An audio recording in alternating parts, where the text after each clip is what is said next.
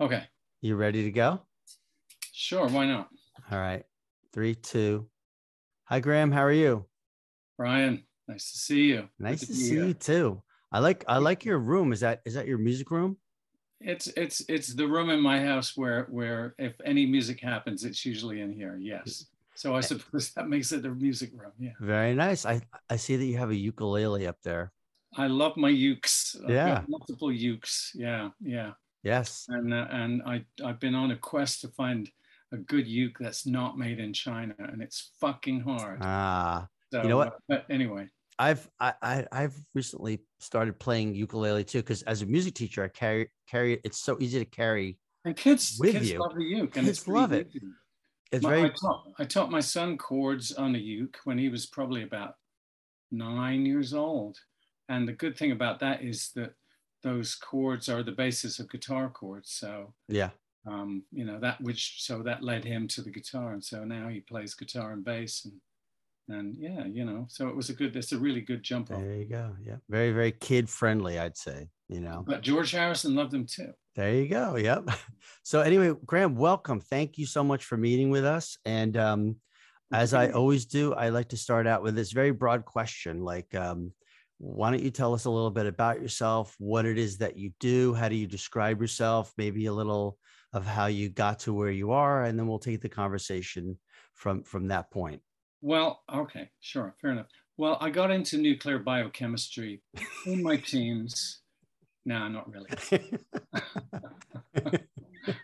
Uh, But up, so bump. if I met, if I, I meet every now and again, I meet someone and I have to make they ask what you do, and I have to make an assessment on the fly, like how old are they, and will they even know the people I've worked with? Yeah. Like if I say Joe Jackson to them, or Marshall Crenshaw, or you know, Freddie Johnson, or like, are they just going to look at me like they have no idea what I'm talking about? So I usually I often ask people like, how old are you? And if they say That's like good. I'm 40, anything older than 40, I go, well, I started out in the 70s. I'm a bass player. I'm a professional musician miraculously for my whole life. And I started out working with a guy called Joe Jackson from Britain. You may have heard of him. I would only say that if they're over 40. If Yeah. they're under 40, I would say, do your parents have any Joe Jackson albums? Have you? That's So that's basically it. Yeah, I'm a musician. I'm a bass player, and I've had a incredibly fortuitous career starting in my mid 20s, and it's somehow still got some legs. And I just turned 70. So God how about bless. That's fantastic. that? Yeah, I got no complaints about that. How did you? So I know this is a simple question because I'm going to ask you how you got started in the business. Um, but I guess I'd also like to hear, did you ever think you would be in the music business, 10 years after you got in? Did you even know you were in the music business when you were just playing That's a with great bands and, question. so No, I didn't know, because I didn't make a red cent from music for the first, I mean, probably the first 5 years after I started playing music. I didn't make any money from it at all. And there was no expectation of that. So I certainly, when I was 16, that's when I started playing guitar. And I really wanted a guitar. It was like, I gotta have a guitar. yeah. It was like I was missing something, and I knew what it was I was missing.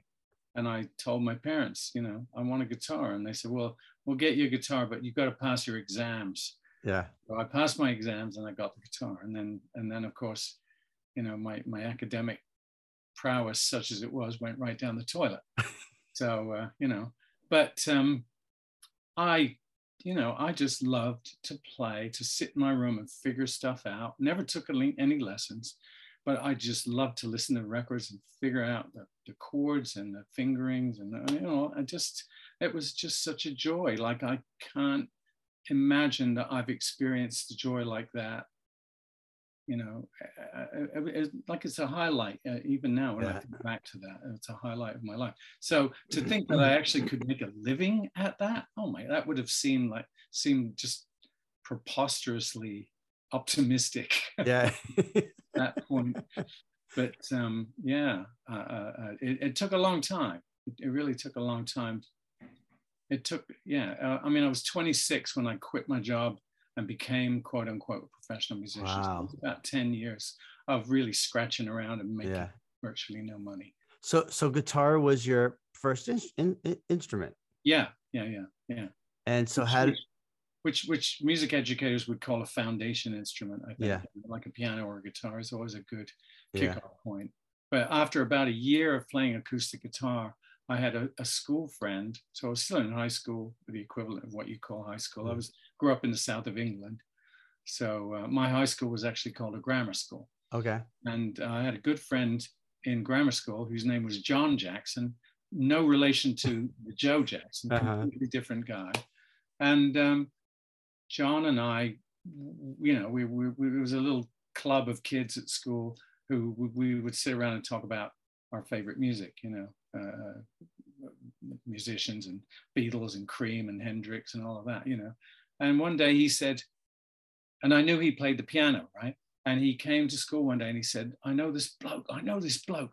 He's selling 2 guitars and one of them's a 6-string electric and the other's a bass. I'm going to buy the 6-string electric. And I wondered if you wanted to buy the bass. 15 quid each, you know, which was affordable. I mean, back then, you know, 15 pounds was probably the equivalent of like $100. Yeah. It was totally affordable. I mean, I had to get the money off of my parents, but yeah. I knew it was doable. So that's how it happened.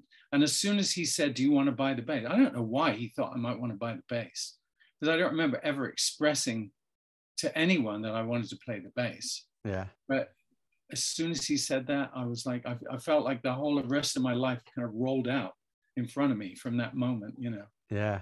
And it was like a little miracle or something, you know.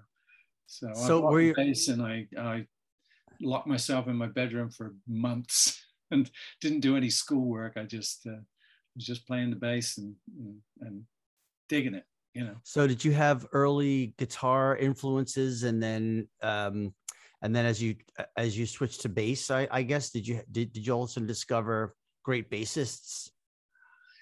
Yeah. Well, I mean, we're all, you know, when we're young, we're all influenced by the things that we're listening to. And that's all I was listening to stuff like, you know, Cream and Hendrix, Deep Purple.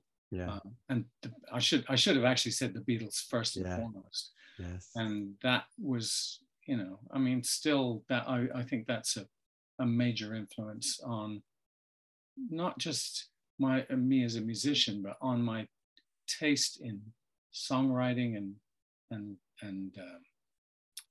song structure and recording, you know. Yeah. I still feel like I know it's kind of, maybe a lot of people are yawning right now because it's like, oh, Beatles, you know. I mean, a lot of people are over the Beatles, but I don't think I'll ever be over the Beatles. Oh my goodness. I think that you know, their influence has stood the test of time, to say the very least. Absolutely. So that's the kind of stuff that we were listening to anyway. And yeah, I had a little club of kids at my grammar school, and on break times they would let us use the school record player. Oh, nice. So we'd bring albums in, and they would actually let us play our favorite albums over the school sound system at lunchtimes. That's a great idea. So, yeah, so we'd play Cream and Hendrix and oh my God, all sorts of things. Like the original Fleetwood Mac, which was a blues band with Peter Green. Yes. Who was an amazing guitar player. Yeah, we play that kind of stuff, a lot of blues-based guitar stuff. And yeah, we kind of bonded over that. And those were the first, that was the first, you know, when you're young and you kind of meet your tribe, I felt like that's when I met my tribe. It was all around music. Gosh, yeah. And it was sort of like music was the magnet that sucked us all in. And the guys that were serious about it, you know, that's all we'd just talk about music all the time, you know. So, I happen to know that you're a father, and as a dad myself, I mean, I think you would agree that it's probably the single most important thing I hope for my kids, that they find that one thing, that one area that kind of drives them from, from morning to night, right, you know, right, right. the kind of And brings them joy, exactly, yeah, and it's and their funny network because, and yeah, it's funny because every now and again I hear something that reminds me of that joy that music can bring to your life, and it's like another language that you just know it, and when yeah, you hear it, you recognize it. And I had the moment like that actually last year. I heard this musician called Jacob Collier, who's one of my favorites at the moment. He's a British kid. He's pretty young. He I'm may gonna write still this be in down. his late 20s, and he's a phenomenal musician. But anything that I've heard by him, there's so much, not just musicianship and creativity and musicality, but joy. There's so Yeah. much joy in what he does. And it just reminds me, like, yeah, that's why I love music from the Yeah. beginning. When I, the first, one of another pivotal moment was when I heard the Beatles doing Love Me Do when I was 11 years old on the Yeah. radio. Yeah. And whatever I was doing, playing with toy soldiers or something, but I stopped and my ears pricked up. I was like, wow, I really like that. I want to hear more of that. Yeah. So, and I was That's 11, so. that's Yeah. great. And so how did you get into bands? Was it that crew of kids that you were with that you formed bands, you played dances and parties and all that stuff? Sort of, yeah. I mean, those kids, you know, some of them were musicians or thought they were musicians. And, there was a high school band, but I didn't find anybody really good. Actually, there was one kid who was a good guitar player, but for some reason, I was still playing guitar when I met him, and he taught me like the bar chord.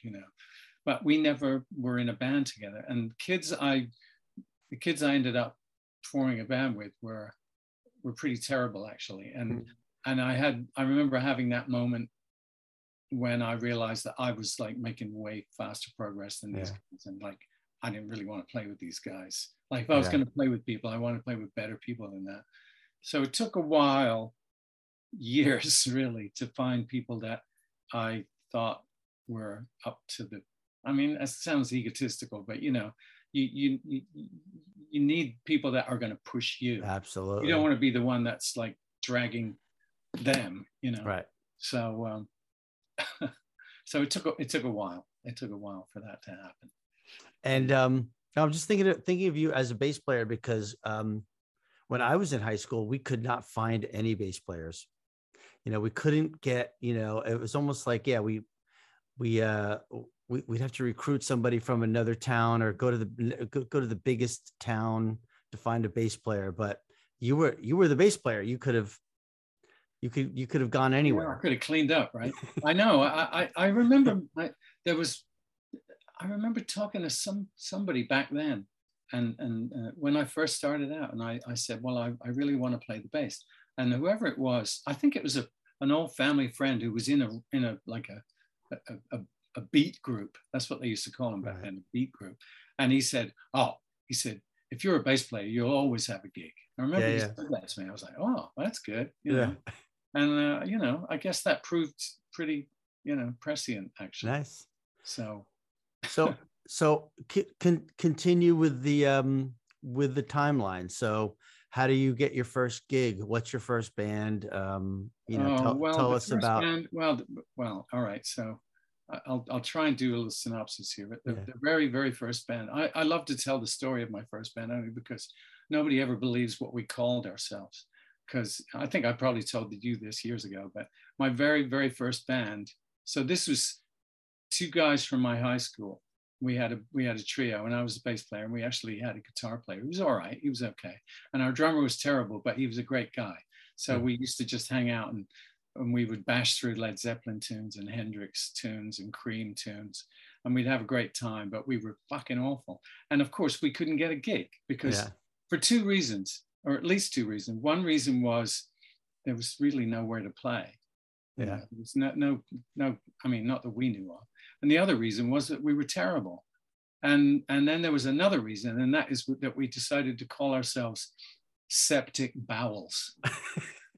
You see, because we thought, well, I guess we were out to shock. We were out to shock, you know. Yeah. And I guess we shocked people to the point where they weren't interested in giving us a gig. Yeah, I wonder what that brainstorming session was like. You're sitting around smoking cigarettes in someone's basement. Oh my God! I know. I think about that sometimes. I'm sure a lot of beer was involved. Yeah, and I'm sure that, you know, somebody said it as a joke, and somebody else said, "Oh, that's brilliant." Yeah. And so, yeah, I remember my mother eventually took pity on us, and she said that basically my mother threw a party and invited her friends and family, and we had the party at our house. And you played?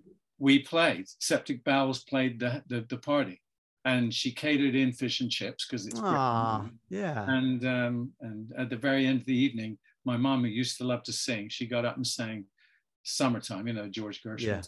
Yeah. And we backed her up. And I'm sure it was god awful, but it was the first gig we did, and it was like a triumph, you know.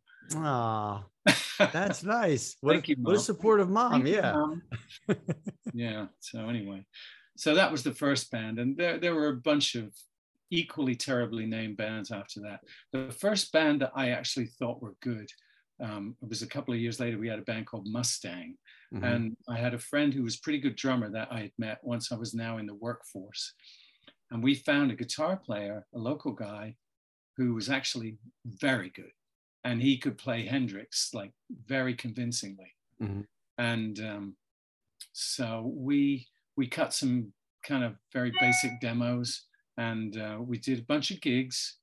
And I thought we were coming on, you know. We had some potential. And I always remember we entered a contest in Brighton. There was a music paper in Britain called The Melody Maker, and they held a contest every year for like the best unsigned band. So we entered this contest, and it was very sobering because we thought we were pretty good, but there were probably 6 other bands that were trying out for this contest, and they were really good. I mean, we thought they were really good, and we were just like, we were humbled, and, you know, we realized we got some work to do, you know. So that didn't last too long anyway. There were some personality clashes, and after that I was in a cover band for a while. It was a 3-piece, and we decided that we were going to try and turn professional. So that was our goal. So we learned like 200 songs, and we learned some stupid jokes to tell in between the songs. Nice. And we signed with a local booking agency, and we actually got gigs, and we actually made money, and we bought a new van, and we bought a new PA, and yeah, like it was going really well. And we lasted about a year, maybe a year and a half. And the end of the band, because we actually were traveling around the country, and we were doing all right. And then we made some demos because we were writing some songs between us, you know, and we thought the demos were pretty good. So we played the demos to our booking agency, and they kind of like just completely shot us down. They said, "Lads, nobody wants to hear this. Just keep doing what you're doing. You'll be great." And I remember we left the office just like devastated, hanging our heads, just like, oh, you know. And we didn't last too much longer because we just didn't want to keep playing the same shitty clubs we'd been playing for a year. So yeah. And it was right after that I met Joe Jackson. What were before we get to Joe, what were there any around this time that you're speaking of, were there any active bands that were, you know, maybe a little more successful than you guys? Like, what was going on? Like, what were the other bands that were maybe either your competition or the bands in England that were writing their songs, recording them and getting signed and stuff? Well, in answer to that, you know, there were bands in our area. So we're from the Portsmouth area, which is central southern England, and probably the most famous band from that area was Manfred Mann, who had a whole ton of hits back in the 60s. So they were like, you know, if we could be like Manfred Mann, wow, that would be incredible. And then when I first started playing, you know, so we're probably talking in the late 60s. I was still at school, but there was a band from our hometown that actually got signed to a record deal. They were called Simon Dupree and the Big Sound. They were a rhythm and blues band, but they were very good. They were a really good rhythm and blues band. And they actually had a hit single in the UK charts called Kites, and which was not a rhythm and blues song. And but it was their big hit. And we were in awe of them because a couple of them lived in my hometown, which is called Gosport. And then, so we were encouraged by that. We were like, yeah, people from our town actually, you know, can do this. Yeah. And then we heard that the drummer had left the band, and not only that, but he started a barbershop right across the street from my parents' house. Wow. So of course I went over there to get my hair cut because I wanted to talk to him, you know, like what happened? And I wanted to hear some good rock and roll stories from this guy. So he's cutting my hair, snip, snip, snip, you know. And I'm saying, you know, wow, it must have been so exciting, you know. And he was already just salty. He was totally over it, you know. And I was telling him, well, you know, I just started playing bass and I really want to get into this. And he said, he was trying to talk me out of it, you know. He was like trying to tell me what a shit business it was and not to do it. You know? I didn't want to hear it. You know? I couldn't believe it. You know, this guy actually to me, he was famous, and he didn't want. He was trying to talk me out of it. So, but funnily enough, Simon Dupree and the Big Sound broke up a few years later, and 3 of them were brothers, and they lived in my hometown, 5 minutes from my house, and they started another band called Gentle Giant. Oh wow! And they were called the Shulman Brothers, and Gentle they were Giant. Brilliant musicians. Yes, I mean, like, you know, I think Gentle Giant became like a prog rock. It's like one of the greatest, like a cult, prog rock bands ever. Progressive, you know. And they were from my hometown. 2 weeks in Spain was their biggest song. I knew you'd be familiar with them. Yeah, they were from my hometown. Wow, what a great band. Yeah, so I mean, there were encouraging reasons like that to think that we could get somewhere was not out of the question. Yeah. So, and that was right around the time I met Joe, and then, you know, then there was a little more ambition once I met Joe. So I do want to talk about Joe. I think there's a lot we're going to cover. We're about at the 23-minute mark here. You know. So we're going to, is it okay if we cap it off for part 1 here? Sure. And then reconvene for part 2? Absolutely. Awesome. Sounds good.